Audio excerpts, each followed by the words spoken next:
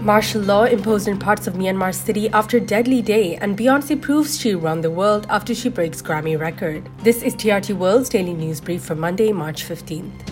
Myanmar's ruling junta has declared martial law in two densely populated townships of Yangon City. This comes after security forces killed at least 38 demonstrators on Sunday, the deadliest day of unrest since the military coup on February 1st. Ousted elected leaders are calling for united resistance to the military regime.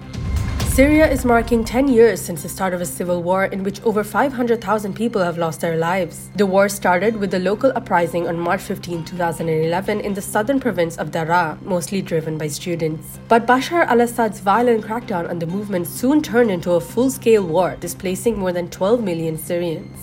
Dutch health officials have suspended the use of AstraZeneca's COVID-19 vaccine for 2 weeks after several European countries reported possible side effects. More than 10 other countries, including Thailand and Denmark, suspended their rollouts of the AstraZeneca jabs over concerns about blood clots. But AstraZeneca says its vaccine is safe, and UK and EU drug regulators say the coagulation issue is unrelated.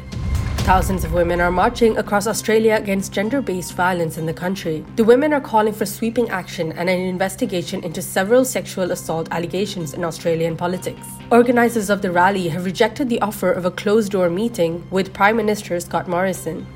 And finally, the 2021 Grammys have proved girls run the world, with Queen Bee making history by becoming the most awarded singer and female artist, bagging a range of top awards. Beyoncé also became the most awarded female artist after a fourth win on Sunday night notched her 28 golden gramophones. Taylor Swift won a third album of the year for Folklore, and Billie Eilish took home record of the year for Everything I Wanted. I Can't Breathe by R&B artist Her won Song of the Year. It was written in response to Black Lives Matter protests in the US last summer.